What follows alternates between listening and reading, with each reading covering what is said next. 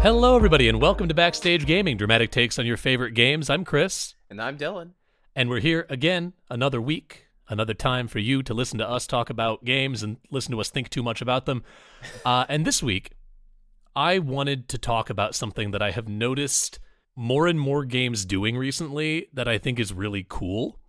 And I think that the best way to do this is to talk about kind of the big, shiny, new example of this that everyone's been playing and everyone's been thirsty for. It's Hades. Hey, Dylan, what's Hades? Indeed. You want me to explain? Hades is a roguelike by Supergiant Games that was launched in early access, was it near the beginning of this year? Or was I want to say it was either year? very early 2020 or very late 2019. Yeah. But, it's a roguelike starring Zagreus, the son of Hades. And I almost threw in a plot spoiler. Yep. Not going to do that. He's the son of Hades, and he's kind of having a rebellious phase, and he wants out. And so he has to navigate through Tartarus, Asphodel, and Elysium. I don't know what the third area is. That is correct, Elysium. Okay, awesome. To break out and to enter the surface world. And along the way, he is granted boons by various Greek gods and goddesses who are like, what? Hades had a son? Hey, leave your old man. He sucks. Come over and hang out with us on Olympus. More or less, yeah. But yeah, so it's on the surface, Hades is a pretty standard roguelike. Roguelikes being a genre of game that I'm sure we talked about before, but basically when you die, you reset to the beginning of the game. It's semi-randomized, so you never know exactly what's going to be up ahead the next time you go out. And through playing and through getting further and dying, you accrue resources that make you stronger from run to run. And in Hades, and like Dylan said, we're not going to get into plot spoilers. This game was released like 3 days ago. Yeah, so in earnest. So no spoilers, though. For anyone who has played it for a good amount of time, you'll know what we're talking about.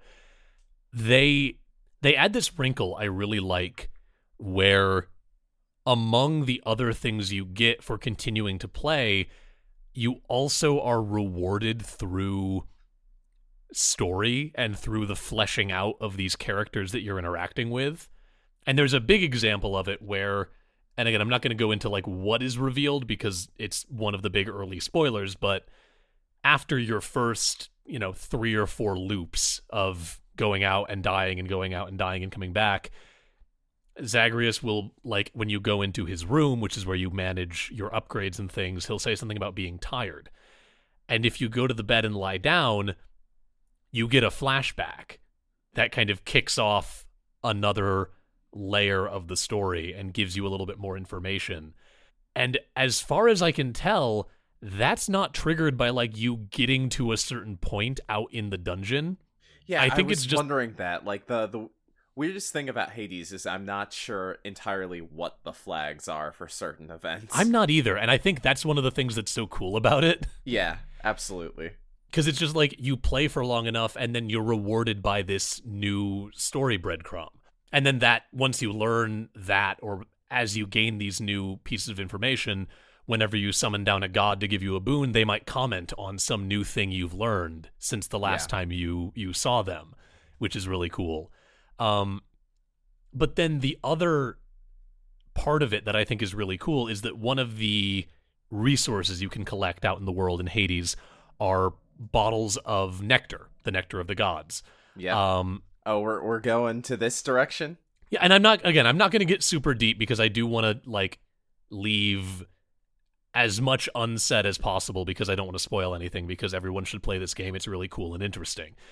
But you can collect these bottles of nectar that then you can give to the various people that you come into contact with, whether those are the people in Hades' house when you're between runs or the gods that you meet when they give you boons. And the first time you give them the nectar, you get back like an item that has some unique effect on the run. But then you can give them more, and all you get in return, I say all here in quotation marks, all you get in return is more information about them and more unique dialogue. And this is a long-winded intro, but what I kind of want to talk about today is the way that games can use story and use like further context for the story as a reward for their play, because I think that's cool as hell. I love that you can keep, if there's a character in Hades that you really love, if you just really love Hypnos, the guy who keeps notes at Hades' house, you can give him more and more bottles of nectar and get more and more information from him and more information about him. And I have not maxed out anyone's nectar level, so I don't know if there's some final reward you get for that. I just want to say real quick that the term, the phrase, "my wife is a Medusa head," sounds like a bad Castlevania isekai. However, it is my current reality playing Hades. Amazing. I'm so happy for you. I really love Dusa. Dusa's fucking so great. good. Every character in this game is so good. But yeah, I think that that's something that's really cool. And that's something that I have seen more games doing, and I think is really interesting. Because like, especially in something like a roguelike like Hades, there's only so many rewards it can give you gameplay-wise before it starts getting into the dangers of like too much power creep or choice paralysis or any of those other like game design things that people try to avoid. Mm-hmm. And so tying story to your play is a really cool way of like encouraging you to like, okay, one more run, which Hades is very good at doing. Yeah, I tweeted about this a few days ago, but I had my day off from work, and I was like, yeah, I'll do a quick run of Hades. I got those gauntlet weapons that I've been wanting to try out, and so I did that, and then I kept playing.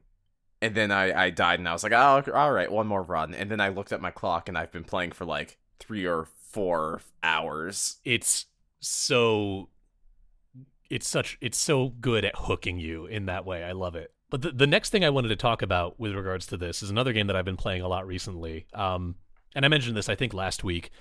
In our current 18th year of quarantine, I have gotten back into Breath of the Wild. I started a new run of Breath of the Wild because it's just, especially the early hours of Breath of the Wild for me are just like comfort food gaming at this point. Oh, absolutely. Because I charming. love that feeling of like, especially because it had been a while since I had played it. I hadn't touched it in probably 7 or 8 months. Right. So I was opening it up, and it was basically fresh for me to be able to go and like, I don't really remember where anything is, but there's a huge map, and I'm excited. Oh, I yearned for those days. Yeah, that's... I don't know where everything is, but, like, I definitely need to go back with, like, an empty head. Yeah, that's kind of what finally got me. I was like, I opened it up, and I was like, oh, shit. I remember where, like, the important shit is, but I don't remember where any of the unimportant shit is, and that's so exciting. But I was playing Breath of the Wild, and I, today, in this run, finished up the memory side quest. In Breath of the Wild, there is a long-running side quest involving Link is an amnesiac, and you need to get his memories back of his time with Zelda 100 years ago. And to do that, you have to find these 12 locations all around the world, some of which are incredibly difficult to pinpoint where exactly they are, and others of which are like pretty easy to kind of stumble upon as you're just like playing the game, the core gameplay, which I think is also a really cool bit of design. Yeah. Like there are people who don't like that, who don't like the story being a collectible. Oh, I love it. I think love it. It's one of my favorite things about it. I can see why it would be annoying. Like, I can see where the frustration of, like, I don't want to have to track down these things are. Mm-hmm. But I think for me, that's cut down by the fact that, like, it's not necessary to understanding what is going on. It just adds context. Like, if it was, like, you have to track down this remote place on top of a mountain to know that you need to go to Hyrule Castle and fight Ganon. Yeah, like... that might be another thing. No, I'd still be all about that, but I could more easily understand why people would not be about that.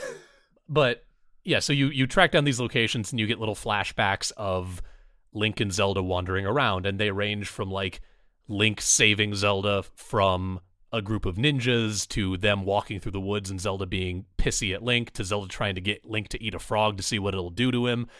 And it's great because like if you get them kind of piecemeal and out of order, but you can then build sort of a character arc for Zelda. Yeah, I think the fact that you like a lot of people would complain about how if you get them out of order, the story might not make a lot of sense. And that could be true, but for me personally, I think it only hooked me more. Oh, same. Was the fact that I was lacking some element of context and I needed to go back. Yeah, and the fact that for me, it's the fact that there's enough info in them that you can kind of figure out at least the rough order. Oh yeah, absolutely. It's like, not the first one I saw was Zelda telling Link off, and I was like, that was a very interesting tone setter. Yeah, for it's really their cool. relationship. And then you get like it's a really great way of, I think, conveying like their interactions and their relationship in the past. In particular, I love the flashback where they're like sitting under the tree in the rain, and Zelda's like Link is training, and Zelda's talking to him and asking like, if this had been the only thing that anyone had ever expected for you, would you still be doing this? As a way of implying how shitty she feels about everyone expecting her to do one thing and her not being able to do it. Anyway, this is the thing that is happening, and this is the thing that I had concluded. And once you go to all 12 of these locations that you have photos of and get the memories, you find out that there's one more. And you go, like when you find that location, you get a final flashback that you see kind of the last moments before you were put into your cryo sleep for 100 years and Zelda went off to fight Ganon. And that's it. You get a little notification that the side quest has been completed, and that's all you get. And I love that. It would have been, any other game, any other RPG, you would have gotten the notification to go back to the person who gave you the quest, and they would have been like, now you're worthy of wielding the master machine gun. And you would have gotten like some powerful late game weapon or item or armor or something. Right. And I think that it is so telling about the kind of game they wanted Breath of the Wild to be, that your reward is just, now you know the story. Yeah. And I really love that. I also finished up the Terrytown side quest. Which is one of my favorite things in this game. You can go out to this like tiny hamlet at the very like frontier of the map and help this dude found a town by bringing him a whole lot of wood and like going out and finding people to go and move there with him. And then at the end he gets married. It's so good. And it's great.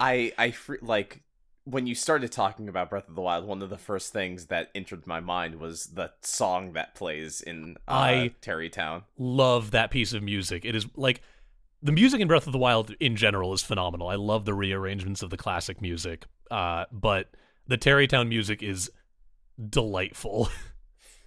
And the way it plays a little refrain from it whenever you talk to someone and they head off towards Terrytown. Yeah. It's so good. Terrytown's a little bit different because when you finally finish all the different branches of that quest, you are given 3 diamonds as a reward. And so you're given like a basic hub as well, where if you didn't have gems or if you need precious metals or whatever, you can buy them there and blah blah blah, all that. Yeah. So it does provide a little bit more gameplay benefit than the memory quest does. But it's still like, it's one of those things where it's much more, at least it's framed in a way as to be much more about the story of this guy founding this little town in the middle of nowhere. And I think that's really cool. I don't know, that's kind of the end of my take on Breath of the Wild. I just having done both of those things today, I was like, oh boy, man, this game's cool. Yeah. Man, this game's cool. I had a game I wanted to talk about, but before I get to that, I wanted to briefly touch on Final Fantasy XII. Oh, please. So I've talked about it on the show at least a couple times, I think, but Final Fantasy XII is my favorite in the series. And I think one of the things that really kind of made me love Final Fantasy XII is oh god, there's a lot of things, but the game has a lot of more emphasis on its setting than its story. Where, like, you know, there is a plot and things do happen in that plot, but it never feels like the plot is the point of Final Fantasy 12. Yeah. Final Fantasy 12 is about the places you visit and the people you help out. This is kind of reflected in numerous ways. After every major story event, the dialogue for nearly every NPC in every town, or at least like the main towns, get updated to reflect that. The bulk of the side content in the games are hunts, which are, you know, basic MMO style, like go here, slay this enemy, come back, get your reward. However, Final Fantasy 12 just, it puts a lot of flavor text and detail into the quests where they all kind of feel like mini stories of their own. And so through doing them, you learn a little bit, you know, about the character who hired you. Like, they have their own personal story, but maybe you might learn something about the town that you're visiting that you didn't know previously. Like, you learn a little bit more insight on how the main town's sewer system works in one side quest, or in another one, you learn about the Imperial Knights, like what their training regiment is like. Just Oh, like, yo, you know, I love that. little things like that. And, you know, it's not like anything big, but it's like, you know, little throwaway lines. But I think one of my favorite things about Final Fantasy 12 is the bestiary. Because in the bestiary, you know, the bestiary is written really well with, like, lots of flavor text about every enemy. And, like, maybe even, like, some tall tales that are surrounding that enemy. Or, you know, Final Fantasy has these slime-like creatures called Flan. And, you know, there's flavor text that's like, yes, people use these monsters and make them into delicious desserts. So Flan in Final Fantasy is made from the Flan monster. I love that. Yeah, so I think what makes the bestiary even better, though, is that when you encounter a new enemy and they are entered into your bestiary, there's a little number next to the monster's name, and for every monster you kill, that number goes down by 1. And so when you kill the number of monsters the bestiary requires you to, you actually get another page that might not necessarily be about the monster, but usually they're about anything in the world. It can be about the myth of creation for the world of Final Fantasy 12. It can be about the materials that blacksmiths use to make such and such a weapon. It can be there's an incredible, like, variety of things you can find just by filling out the bestiary that continue to flesh out the world even more. I love that. That reminds me so much of in Hollow Knight. You can find an NPC that is referred to only as the Hunter, and he gives you the Hunter's Journal, which is a bestiary. And the first time you kill any monster, it'll show up in the bestiary with, like, a quick little description of what it is. But then when you kill enough of any given monster, a second line of the bestiary is filled in from that is written by the Hunter. And so it'll be, you know, if in the case of, I'm going to make something up, but in the case of, like, one of the basic little flies that, you know, doesn't aggro, it just kind of flies around and it's more of a hazard than anything. Right. His note might read something like, not a threat at all, not very satisfying to hunt, but tasty when you're on a long walk through the caverns. And I love that. That's I love great. a good bestiary. Because for one thing, especially when they add that layer of, like, you got to kill this many to get it back, it does add a little bit of, like, I mean, now I kind of want to know. Now I kind of want to have this filled out. Right. But then doing it in such a, like, in-universe, in-flavor kind of way is just so good and so cool. Oh, shit. You know what else does this? What's that? Hades does this. Hades does do it. I was going to bring that up, too. All right. Awesome. Yeah. Yeah, Hades... In Hades, you have your not sparring partner, your teacher, your weapons teacher, combat teacher, instructor. What's the term?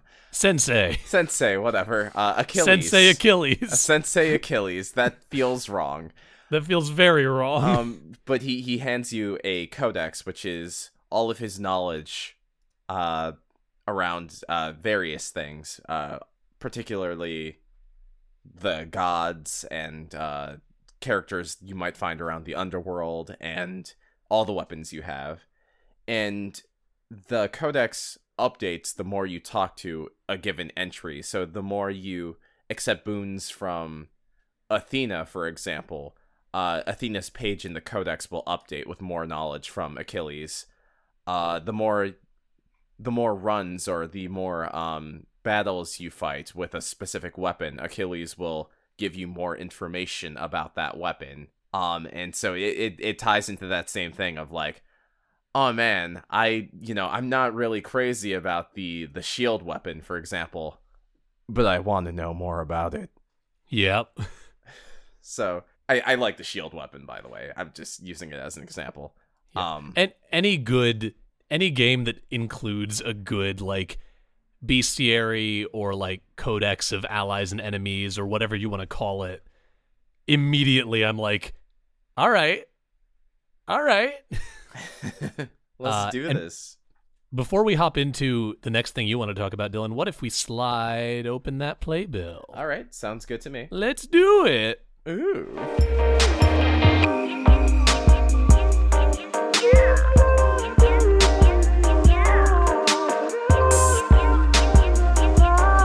All right, everybody, here we are in the playbill. This is where we talk about other shows we're in, other things we think you should check out, other things that are worth knowing about.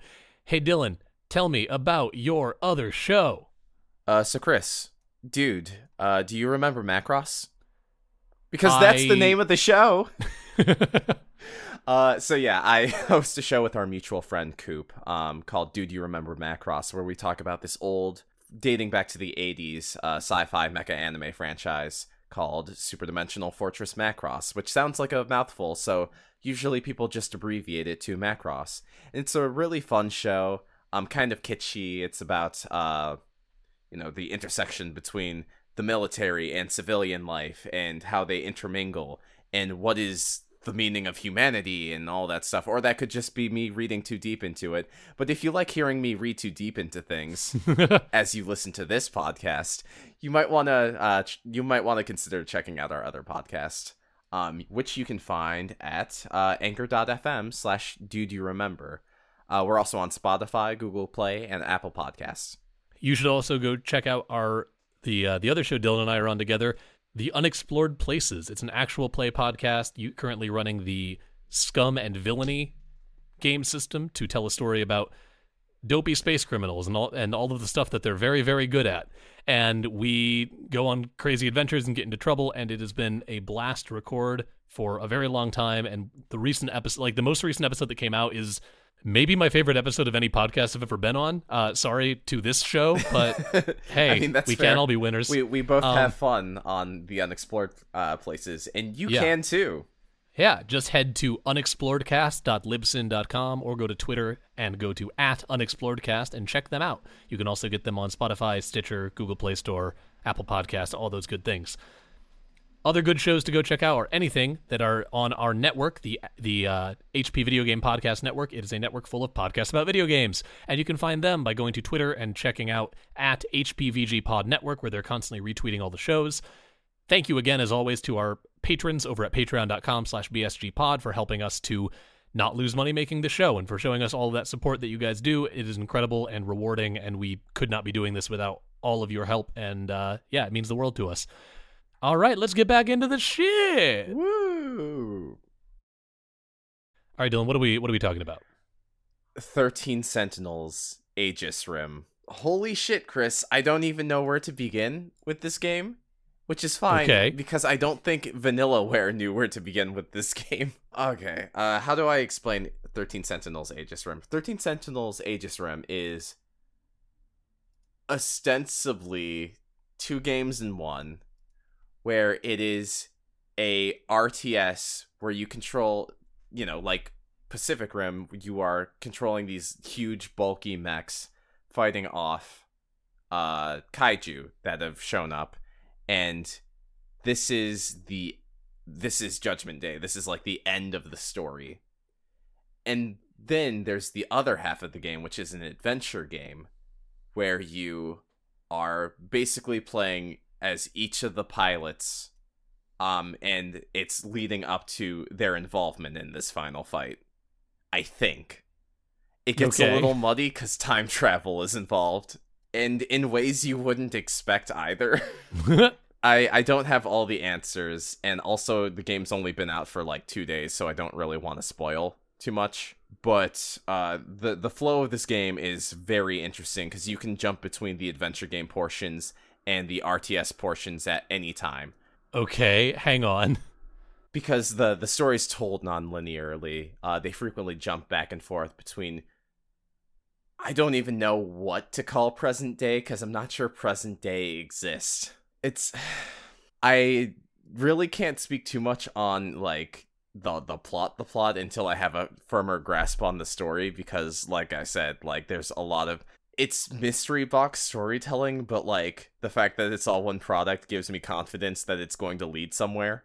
Makes sense to me. But anyway, I guess I'll set the story to the side to talk about the gameplay.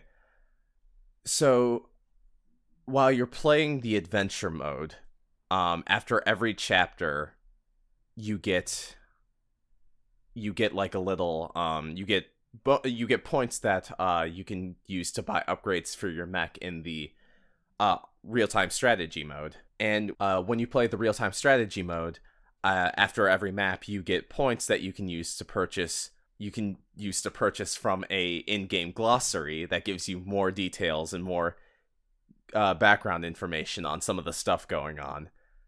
And so that helps when you go back to the adventure mode and you're trying to piece the whole story together. And so it's this weird cycle of play the adventure mode to get better at the battles, do the battles to understand more of the story, and look at that glossary to help you with the adventure mode. And it just all intersects in a way that's incredibly interesting. I'm about 7 hours into the game right now, and I still have very little idea on what's actually going on, and that's exciting. That's really cool. Yeah, so there's 13 Sentinels, as the title implies. So there's 13 playable characters. I think I only have 6 or 7 unlocked right now, and you can jump into their campaigns almost at any time. Once you get to a certain level of progression, the game blocks you off from playing any more of theirs until you meet the right requirements. But like, characters will cameo in other character stories. So I guess, like, as an example of like how wild this story is getting, the game starts with you playing as like a typical high school sophomore in 1985 Japan. And he's a big science fiction buff, and you know he's met a lot of characters, and oh dude, I don't. Okay, yeah. So there's a girl who moved into his grandma's house. She's paying rent. Her grandma's renting out the room to her, and she has a huge crush on this guy, and he doesn't understand why. But the plot twist. And this is early game spoilers, but like if you're interested in picking up 13 Sentinels, you might want to tune out for a little bit just while I explain what's going on.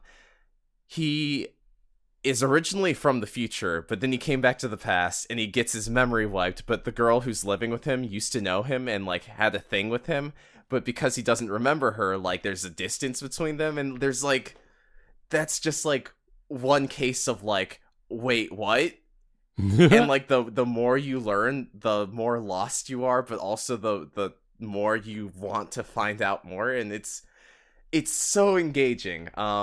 If you and you can cut that out if you want, but like that might have just been for you, honestly. No, I think that sounds rad as hell. And see also the Amnesia as storytelling convention in Breath of the Wild. Like, Amnesia gets a bad rap, but when it's done well, it can lead to like some really interesting storytelling methods and really cool ways of like allowing for discovery of story. I think that's really cool. Yeah, it's God, this is a hard game to talk about if like you're the only person who's played it. But I've been going through it with Jordan, and we've been like playing a couple hours every night we get the opportunity to. Yeah, I guess there's not a whole lot for me to talk about now that I've described like the two gameplay modes. I just wanted to kind of give this game a signal boost.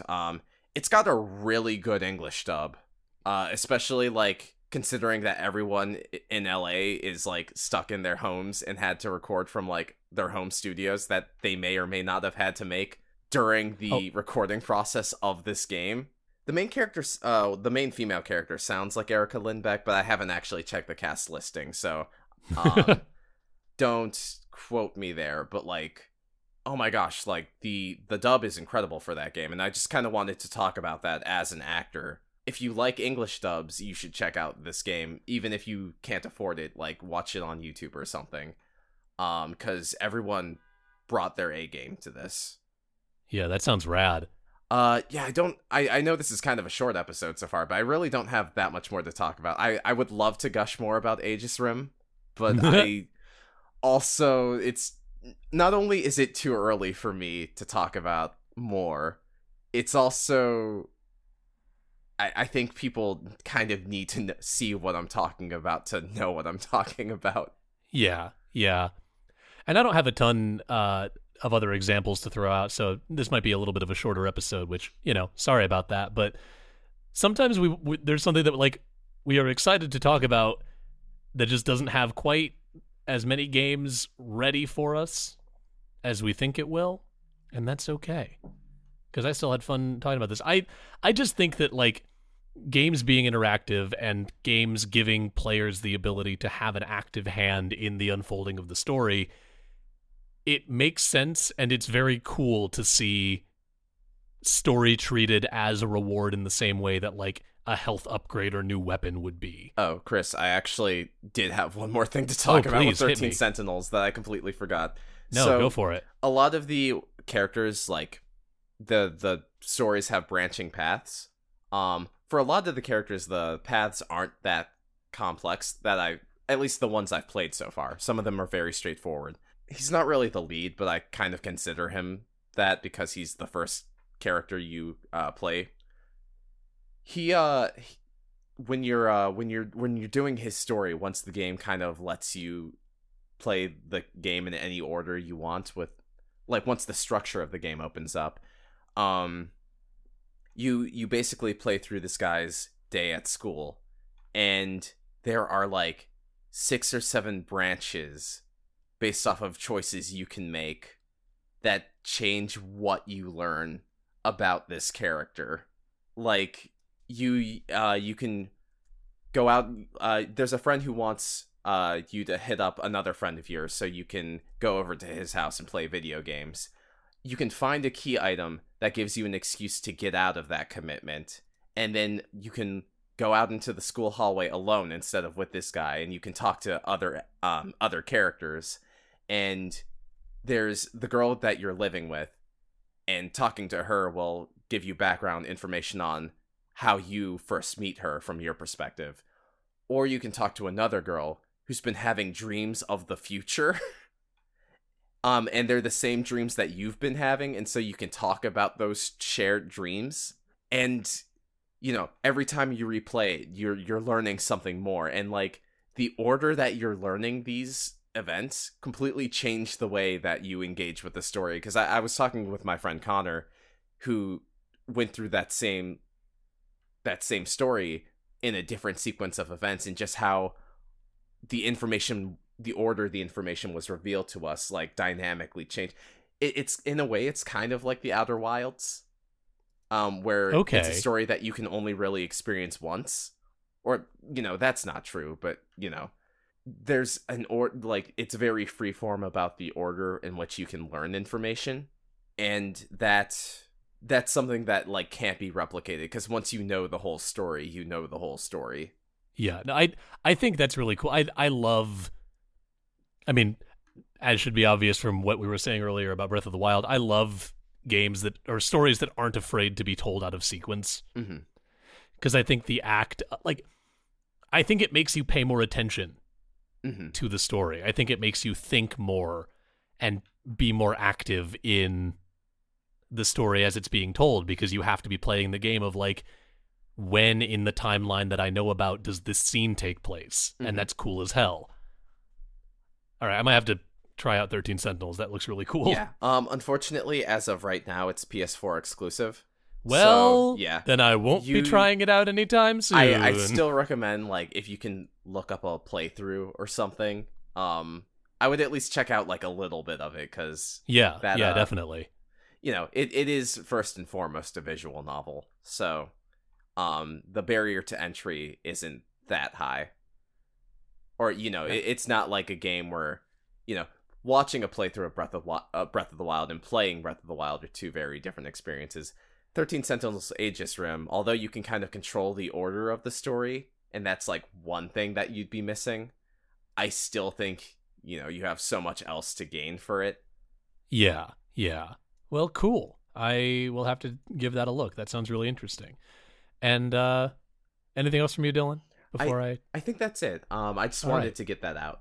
Yeah, then I'm going to segue smoothly, without drawing attention to it, into saying thank you so much for listening to this week's episode of Backstage Gaming. Tell us on social media, which Dylan will tell you about momentarily, about any games you can think of that have a similar sense of, like, you know, interactivity to the way that they tell their story, and offering story as sort of a reward for play, because I think it's really cool, and I would love to know more games that do it so that I can try more games that do it. Also, as always, thank you for listening. If you want to know more about our show or reach us, you can always go to our website, bsgpod.com. There's a contact form. There's info about me and Dylan. There's all kinds of stuff. And wherever you're getting our show, whether it's on iTunes, Spotify, Google Play Store, Stitcher, any of those good podcatchers, remember to leave a rating, leave a review. Tell your friends and family about us. Tell anyone who you think would enjoy our weird take on media. Also, I just thought of this just now. I know we're on the credits, so I won't make a big thing of it. But I did go on Nintendo Domain to talk about Moon, which is an RPG for the PlayStation that got ported to Switch, which is also an RPG where you are playing for story's sake. It's a very good episode of their show. You should go listen to that. Yeah, that's a little side plug. You can find the head of Nintendo Domain. I'm assuming he's the head because his URL is, or his Twitter handle is at Ninten_domain. Trey Johnson, he is the host of Nintendo Domain, and he was kind enough to invite me onto the show after we talked a little bit about Moon RPG. So if you want to find that, you can find him on at Twitter, his handle being at Ninten, NINTEN_domain. Sorry about that. Not used to giving apologies. That plug. Anywho, yes, so also if you want to find us on social media, you can find us on Facebook, on Twitter, where our handle is at BSG_cast, and you can find us on YouTube. And if you want to engage with us about any of these games, or any games that you think reward the player with story in a way that's really neat, you should use that hashtag BSGpod. Also, huge thanks to our friend Brennan French for the key art he's provided our show. If you dig his stuff, you can find him on his Squarespace at Brennan-, not underscore. Brennan-French.squarespace.com. That is BRENNEN-French.squarespace.com. You can also find him on Instagram.com/BrennanFrenchArts and on Twitter at Brennan_French. You should also go check out our friend BioQuery. He's the musician behind our theme song, Dot Sound Radio Volume 1 Instrumentality. And you can find all of his music by going to soundcloud.com/BioQuery, that's BIOQUERY, or by searching for BioQuery on Spotify. Thanks again to the HP Video Game Podcast Network for having us on the network. If you like shows about video games and looking at video games from a bunch of different angles, you should go check them out on Twitter at HPVGPod Network. And thank you, as always, to our patrons over at patreon.com/BSGpod. It is thanks to you that we're able to do this and not lose money doing it, and we love and respect and appreciate each and every one of you who is helping us do that. And if you like the show and want to help us do it more and do it better, patreon.com/BSGpod is a great way to do that. So, thank you once again for listening. We'll talk to you again next week. Until then, goodbye. Goodbye.